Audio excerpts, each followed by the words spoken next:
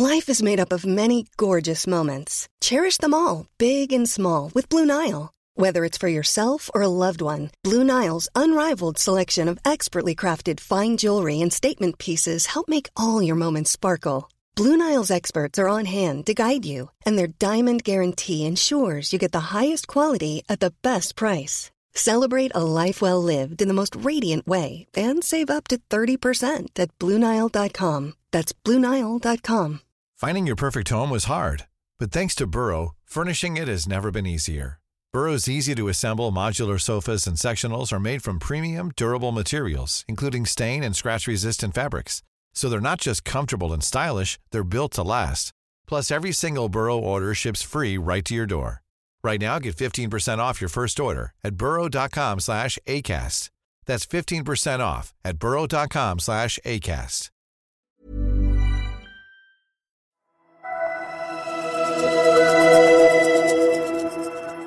Once that first lockdown was starting to bite, people started using a term I hadn't heard them use to describe the government in ever, which was we. We're doing, so how's the government doing? We're doing really well. And there was this moment where government had stopped being over there, and I think it had started being all of us.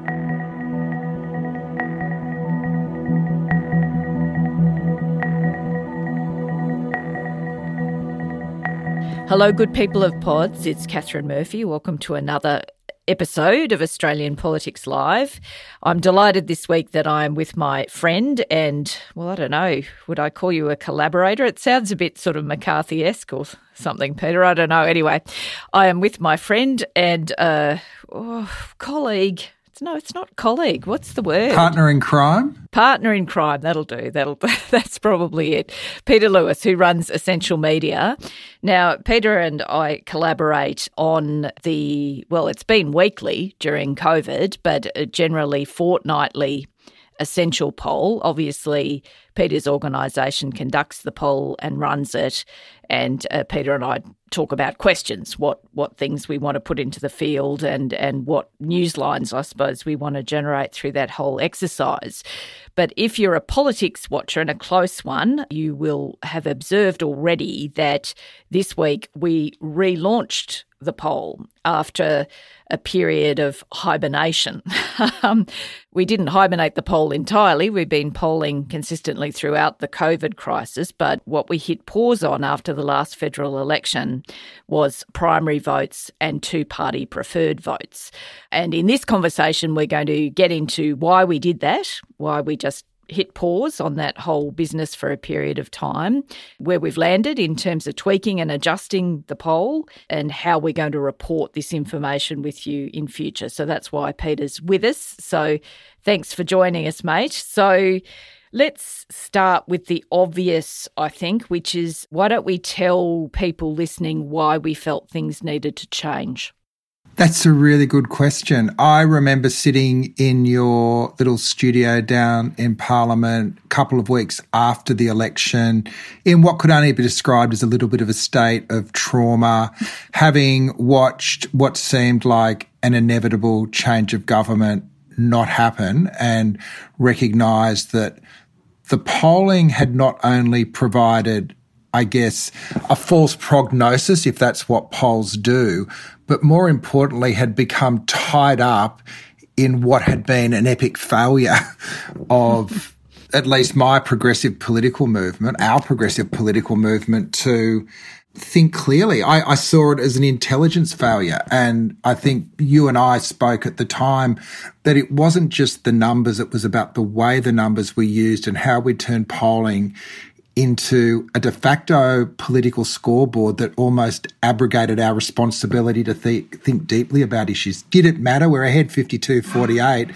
We don't really need to think through who's disengaged. And I think it really, I remember that day that I came down there, we'd been talking to a group of progressive leaders just down the road, and everyone was just, how did this happen? As if we'd been reading a version of reality that had been almost a fantasy of our own making. And again, the polls weren't to blame for that, but they created an excuse not to dig deeper and not to think deeper in the way politics work. So out of that came, as you said, a period of reflection over 12 months where we've looked not just at the way we put our polling together, but also the way we report it. So to your hibernation analogy, we're determined to build back better, not to snap back to what we had before. And exactly. I think this week is the first bit of that build back better process. Yeah, and I don't want to absolve myself and my colleagues of responsibility for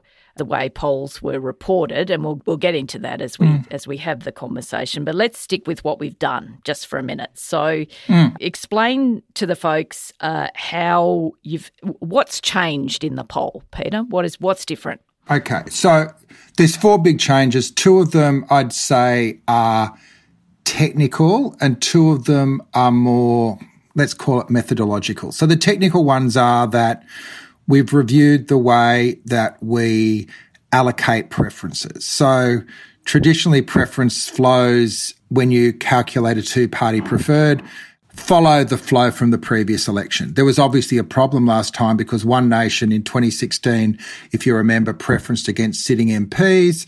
So we aggregated that and just flowed the preferences. Of course, in 2019, they preferenced for the coalition. So rather than sticking to the previous formula, given the skittish nature of some preference flows, we're now asking people to allocate a preference if they can, and it's only when they can't that we'll go back to the previous election. So that's kind of hygiene. The second thing is that we sample. So we get 1,000 and we break down gender, age, so that we've got a broad cross-section that reflects ABS. There were such big regional differences that we're putting greater weighting now on getting the right mix of different regions and different states as well. So they're the 2 technical. It means that we might be a little bit more confident in the way the data that we collect reflects the Australian public. Having said that, and just to go back, the polls were still on the outer edges of margin of error. As you and I often say, 3% margin of error, so why do we get so excited anyway? It was just that in 2010, 2013 and 2016, the polls had kind of been spot on, so they'd created this almost mystical predictive value. Yes. So that aside, we've tried to clean up the way that we collect it. But the 2 more profound things, which is really around the build back better, are these. Firstly, I think one insight that we shared was when we look back over the polls from 2019, even a week out, we had about 7% of voters undeclared. And we, as all pollsters do around the world, take them out of the sample so that we can get out a number that adds up to 100. And that makes sense in a country with voluntary voting because they're unlikely to turn up if they can't see how they're going to vote. But in Australia, where voting is compulsory, there is a concern that what we're doing is disenfranchising the disengaged. So what we've determined to do, and I think there's other pollsters around the place starting to look at it too, is leave those in. So we're calling it 2PP plus, which means we've got, for people that can give us an indication of how they're voting, we work out those preference flows. And so we've got an allocation of the 2 major parties, but then there is still an allocation that we set aside for people who can't even tell us who they might vote for, even though they're going to vote. Yeah. So that's about 8%. So we ran the model and we went through it in this week's Guardian. And, you know, what's interesting is even today it's been, or, you know, we've looked back on the numbers over the last 6 months. It deviates between about 6 and 8%, up to 9%, 10% on people that can't declare. So we end up with a number that, you know, our 2PP plus has 3 numbers. It's got preference flow to Labor, preference flow to Coalition and the undecided. So it's a different form. It means that we're never going to be saying, you know, in the old world where 50% plus wins you, we're never going to be in that position. Some might say that's a bit of a cop-out. I say that actually forces us not to go into the world of prediction. Well, exactly. It's actually not a cop-out. It's foregrounding something, and this is where we can digress slightly into reporting. What we failed to do in the past, both pollsters and reporters, even careful ones, and obviously you guys are careful pollsters and I regard myself as a careful reporter. The thing is, it's sort of this combination of factors. As you said, polls in Australia are very well regarded because political polls have been shown to be accurate over many, many election cycles. So again, this sort of builds up this sort of predictive capacity around the data. So that's one factor. Then, as you say, bizarrely, really, in retrospect, we've been screening out a whole category of voters who, in fact, are the category of voters who decide elections. The people who sit on the fence and sit on the fence, many of them right up until the day where they walk into the polling booth and cast a vote. So what we failed to do, certainly me as a reporter, even though I don't think I've kind of done a total race call kind of lowest common denominator reportage of polls, but what I have failed to do as a reporter is put in front of people that element of doubt. Now, you and I did a Zoom at the start of the week with some peeps, and I was sort of describing it this way, right? Like I always in my reporting of polls say the Guardian Essential polls margin of error is plus or minus 3%. And that's kind of, it's kind of a code. It's a conversation in code. You're telling the reader, look, this is broadly right up to this margin, right? But I think a lot of people who don't follow politics closely, who don't follow the intricacies of polls, would have no idea what that means. So it almost becomes like the health warning or the privacy policy that's there, but you never actually appreciate it. It's the PDS you never read or, or right? So this way, 2PP plus foregrounds doubt more extensively. But in your reporting, it says, look, on current trends, Labor is X percent, the coalition is X percent, and there is a proportion, as you say, sort of historically in the trend we've looked at over the last 6 months, between, say, 6 and 8% of voters in a sample who are genuinely undecided. And so that's a way of telling the reader or telling the consumer that, look, this is how it looks on what we can know, and here's the stuff that we don't know, which I think is important. It sort of makes the whole kind of business of it more honest. I reflect on how that last week of the last federal election would have played out, both in the reporting and the conduct by the teams. If the story had been, in the latest polls, Labor has 47% support, Coalition 45%, with 8% undecided leading to election day, it would have placed a lot more focus on the choices and the way that campaigns were targeting those disengaged voters, rather than saying Bill Shorten's ahead 55-49 on the eve of the election, leading the way to a likely Labor victory, or a certain Labor victory, as I suspect some people saw. So it does change it, and it does encourage doubt, which leads to the second change we're doing as well, Catherine, which I didn't get to, which is we're not going to be reporting poll by poll. We're going to bunch it up into, quarterly. So our idea is that we'll collect the data. We're running fortnightly polls again now. So every 6 weeks, we'll offer a rear view mirror view of where the polling's gone. I think that's important for two reasons. One, again, is it mitigates against the temptation for bad behaviour on the part of both commentators, reporters and politicians to try to ascribe surplus meaning to any one single poll movement. It will allow, if there is a trend over 2 or 3 weeks, you can start saying something's going on. But it also encourages to think about statistical movements from poll to poll not being bad polling. And I know a lot of the hardcore psephologists have been really critical of the public polls for all being within this single band. So I think that bounciness isn't necessarily a bad thing. Yeah, it's sort of interesting that you've sort of referred to it indirectly there, that kind of concept of herding in the polls, that there's been a discussion about whether or not the polls prior to the last election were all too similar, like eerily similar within a point or two of one another. So there weren't these kind of mad outlier kind of polls, which we would sort of at one level congratulate ourselves upon. Oh, isn't that wonderful that we've sort of haven't got one of those kind of 1 in 15 polls that's an absolute kind of noisy belter, right? What do you think about that herding argument? Because you were engaged on that in the discussion we did earlier in the week. Well, we've got to be careful because it's really accusing polling companies of fraud. And I can hand on heart say that we put out what we found every time. I think there are issues with some of the polling methodologies where they they use the trend lines from other polls as an anchor point. I think particularly the robo polls sometimes do that because they're not sampling the population. They're just getting what they can and then running filters to weight it up. That said, there is, I think, the pressure to ascribe meaning to movements just created a climate where rogues were seen as bad, that's what I mean, as normal. Not seen as normal. And so I think a rogue in a 6-week or 12-week 6-poll set can exist a lot more comfortably than me sending you a poll on a Monday night saying, well, we've had a 5% shift to Labor. What are you going to write about that? Which, you resist the temptation, but when it's there in black and white, it does create its own story. So let's go back a step. What we are trying to do with both these changes, giving a voice to the disengaged and only looking in the rearview mirror rather than trying to predict forward, is also to say that polling can be really useful in reflecting public mood, but I guess we're saying it shouldn't be the headline.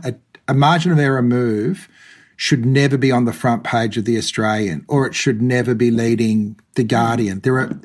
And you and I know, and we've been doing this over the last 12 months, there's much more interesting things to talk about in terms of public research anyway. And I hope we get to that in this discussion, just how rich it's been not worrying about the political scoreboard, and almost how liberating it's been to think more deeply and not be tied to this.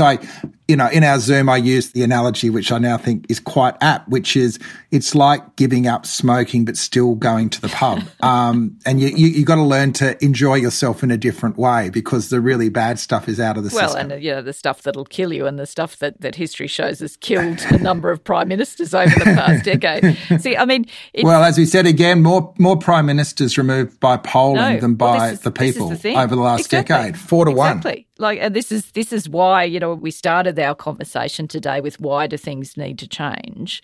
Well, that's one of the elements. It's like kind of bizarre in the extreme that polling has sort of come to the fore in the Australian system in the way that it has.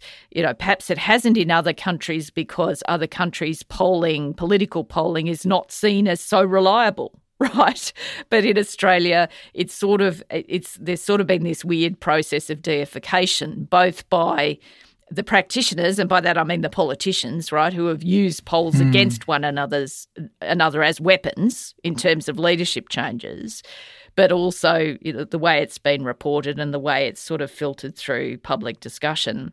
Now, I do want to get to how liberating it's been to be without it, and confess that I never actually wanted it to return.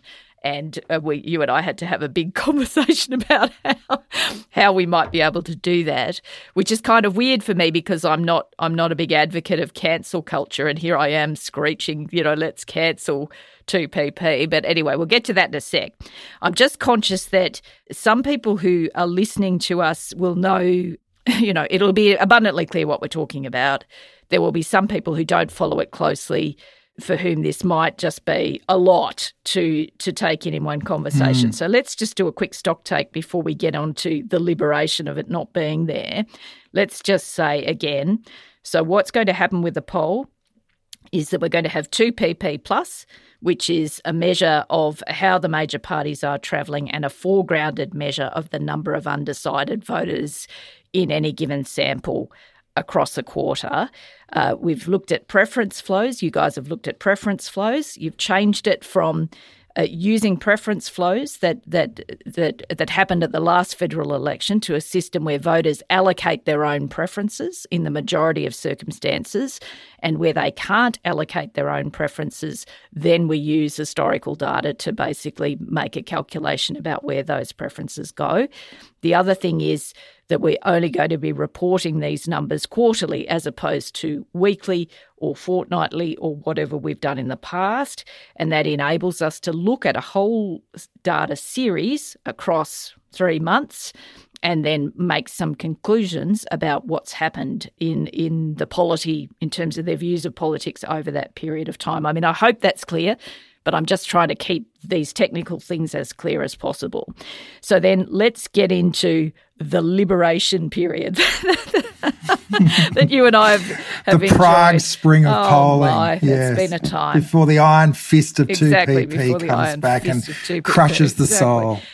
Look, it's been fascinating because what we've been able to do with the poll, particularly in the first 6 months of this year, has been to sort of accumulate this rich series of public or like a sort of what would you call it? A tracking of public sentiment. Yeah, it's been a tracking of sentiment in terms of concern about the virus, expectation that individuals will be personally affected, but also that the other tracks have been government performance, both federal and state, and also some of the trust measures. And just to be clear, we would have been doing those probably anyway, even if we were polling 2PP, but I think it's more it would have been harder to focus on the stories we got. So let's talk about satisfaction in the performance of government. It's been really high, up in the 70s, even where things are falling apart a bit in Victoria now, it's still 50% plus approval of the way government's handling the issue. Morrison and the feds are up in the 60s. We both looked at that week on week and saw it rising, even as things got worse, and said our institutions are holding up and it's changing the way people are thinking about government, which was a really, I think, interesting and anchoring insight into the way that not just the public response to the virus has played out, but also the political context and the way the government's played it, unifying, the way the opposition's played it, trying to be as constructive as possible. And then it's only now when we're looking back on the 2PP that we're saying people are cheering for the government, but it actually hasn't had much of an impact on their voting intention, which again makes total sense because we're not in an election cycle. We're in the middle of the most profound crisis our nation's faced since World War II. So exactly. And it's sort of the benefit of that is just a thing in itself, right? We've had this every week, more or less. We've asked the same questions or variants of the same questions so that we can track where sentiment has gone. We went through this kind of setting aside trust for a minute, just thinking about sentiment about COVID. We sort of started with this polling exercise where quite a large proportion of the sample, it was 30% or so from memory, started thinking that began at the beginning of this crisis thinking, oh, look, it's just the flu, it's a beat up, there's nothing much to this thing, it's all a bit of an overreaction. And we've watched that dilute over time. And then, as you say, we've watched this sort of modest renaissance of trust. People are coming back. People are looking for their governments to do things in the middle of a crisis. It's sort of an interesting counterfactual, Peter, isn't it? Like, what would an American be thinking right now? Would an American be thinking, God, I wish my government would do something? What would be the point of thinking that, right? But in Australia, it's funny because you and I obviously, because we're interested in trust and we're interested in the health of the polity, have been watching for quite a long period of time, trust go down in Australia in institutions, right, because of the revolving door of prime ministers, because of the hyper-partisanship. We've seen trust go down, right, and willful destruction of institutional trust. And then we've seen it go, and it's been rebuilt, up again, which has been really interesting. It sort of indicates that Australians are resilient, and hopeful, and hopeful. Well, that our institutions are resilient as well. And we're also running some online focus groups in those first months. And what I got really interesting, once that first lockdown was starting to bite, people started using a term I hadn't heard them use to describe the government in ever, which was we. We're doing. So how's the government doing? We're doing really well. And there was this moment where government had stopped being over there and I think it had started being all of us. And I suspect that's, we're moving past that as things get messier. Yeah. Feels like. But it was a really interesting insight in that first bit because I think our institutions held up and we all felt good about ourselves, and whoever was leading Liberal coalition Labor, state or federal, was benefiting from that in terms of their support. Yeah, there was this sort of partisan blindness in approval, yeah. I think the second wave, and we've got to do a bit more work on this, I think the second wave is probably knocking the stuffing out of that a little bit. But again, support for the Victorian government, it was in the 70s. It's still 50% plus. Which is kind of amazing. And some of this support crosses partisan lines. And I think that's been really interesting, because that hyper-partisan that if you vote one way, you've got to hate what's going on, and if you vote the other way, you've got to love it, is sort of been broken down a little bit. Which is good. I mean, that's actually a constructive development. There's also, I agree, because we've sort of seen this plateauing in approval certainly for Morrison. And over the last poll, the one before this one, we saw approval start to come down slightly for Morrison, for Gladys Berejiklian in New South Wales, and for Daniel Andrews, which obviously, as you say, reflects events, right? We're in the middle of a second wave. Things look very, very difficult indeed in Victoria at the moment. Things are looking a bit more worrying in New South Wales too. So obviously people will respond to events. People's perceptions of how their governments are travelling will be informed by events. I do think, though, there's been a theme in this conversation of trying to be truthful and trying to anchor really important discussions rather than seeing them go off in all different kind of unproductive directions, right? Like, I think the great thing about this data series, if politicians can sort of hold their nerve in this crisis and think, is that it shows them if they're competent, if they don't turn on one another for cheap thrills, if they work together sort of collaboratively and constructively in a crisis, they will be rewarded for doing it. And so it's sort of like, I don't know, I hope myself, just as a citizen, that there's a bit of a cautionary tale here with this data as we get to this next point in the crisis, which is obviously very serious, right? And where we've already seen this week, we've seen sort of Commonwealth blaming Victoria, Victoria sort of blaming the Commonwealth. We've seen a fraying in this kind of collaboration that's characterised the opening months of the crisis. It's sort of like my gut feeling, informed by this work we've been doing, informed by this research that we've been doing, is if politics sort of reverts to the lowest common denominator, then people will be really punished for that, I think, because it's sort of like daring to hope, right? I would describe what we've seen in the sentiment data, right, as people daring to hope that governments are competent, that institutions can rise to the challenge, and people are rewarding them for that. If they then sort of, start squabbling and carrying on like pork chops, I don't know, I reckon people will have very, very low tolerance for that. Yeah. Look, I think the other thing that I've seen is that government success isn't a zero-sum game. So even while Morrison's approvals were high, and higher than Albo's, it wasn't that one had to fall for the other to rise. Yeah. And I think that's been, the key insight, that this is such a big thing that people just, I think Victoria opposition has played a more partisan game. I think New South Wales opposition was tempted early but have kind of pulled back. But I think the oppositions that do well are also changing the way that they approach their business.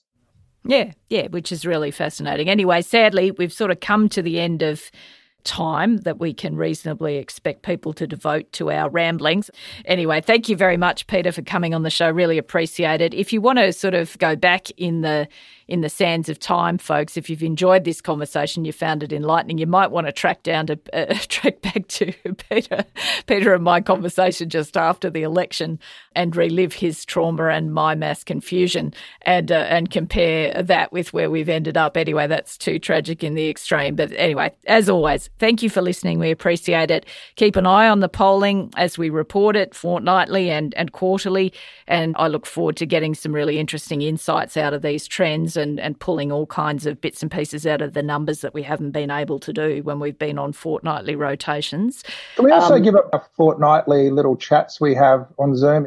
Oh, of course. Yeah, of course. Absolutely. These little virtual town halls on the Australia at Home platform, which Guardian Australia has really generously sort of supported through the lockdown. And Murph and I we call it the Geek Fest, and we get down into the weeds. So if people want to go deeper, we'd love to have you along. Yeah, that's absolutely right. Should have done that. Yeah, come and join these conversations. They are really fun. They've sort of been a good sanity valve for us, and I hope for others through a really difficult time. So it's very easy to track down. If you follow either Peter or I on social media, you'll be able to follow links to those things. Thank you, as always, to Miles Martignoni, the executive producer of the show. Thank you to Hannah Izzard for cutting the show, as she often does. You know the drill. Tell your friends, all of that sort of stuff. Share the pod. We'll be back with you next week.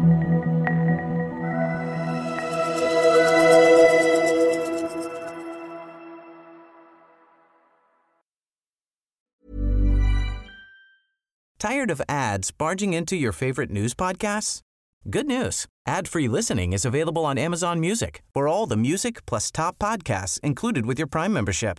Stay up to date on everything newsworthy by downloading the Amazon Music app for free or go to amazon.com/news ad free. That's amazon.com/news ad free to catch up on the latest episodes without the ads. Don't you love an extra $100 in your pocket? Have a TurboTax expert file your taxes for you by March 31st to get $100 back instantly. Because no matter what moves you made last year, TurboTax makes them count. That means getting $100 back and 100% accurate taxes, only from Intuit TurboTax. Must file by 3/31. Credit only applicable to federal filing fees with TurboTax full service. Offer can be modified or terminated at any time.